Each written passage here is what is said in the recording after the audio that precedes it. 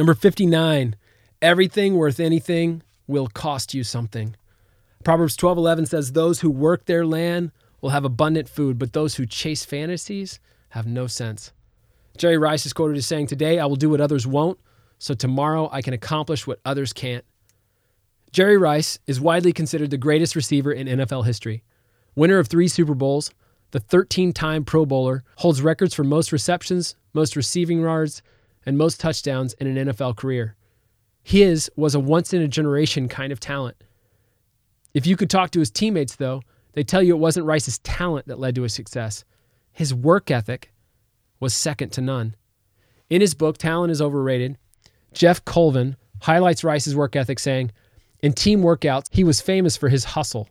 While many receivers would trot back to the quarterback after catching a pass, Rice would sprint to the end zone after every reception. He would typically continue practice long after the rest of the team had gone home. Most remarkable were his 6 days a week off-season workouts, where he conducted them entirely on his own. Mornings were devoted to cardiovascular work, running a hilly 5-mile trail. He would reportedly run 10 40-meter wind sprints on the steepest part. In the afternoons, he did equally strenuous weight training. These workouts became legendary as the most demanding in the league, and other players would sometimes join Rice just to see what it was like. Some of them got sick before their day was over. Hustle, sprints, extra practice, off-season work, mornings, demanding runs, legendary workouts. Jerry Rice didn't become the iconic figure we all know him to be because he had more talent than the next guy. Jerry Rice became Jerry Rice because he paid a price others weren't willing to pay. His story highlights one of life's most penultimate truths. The things we value most will demand the most of us. A good education. Sounds great, but you'll have to work for it. They don't hand out diplomas to just anybody. A happy marriage.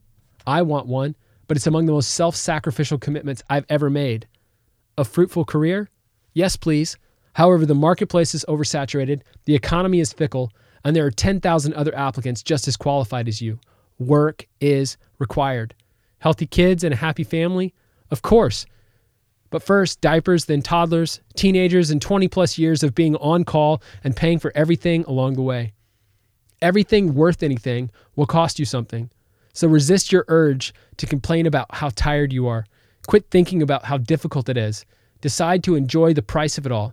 The fact that this is difficult, the reality that it costs you something, means it's worth something. How much is this dream costing you? Do you know why? Think about your time, your energy, your body, and your sacrifices.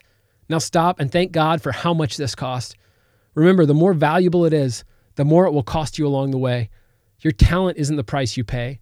The work you're willing to put in is. No matter what, everything worth anything will cost you something.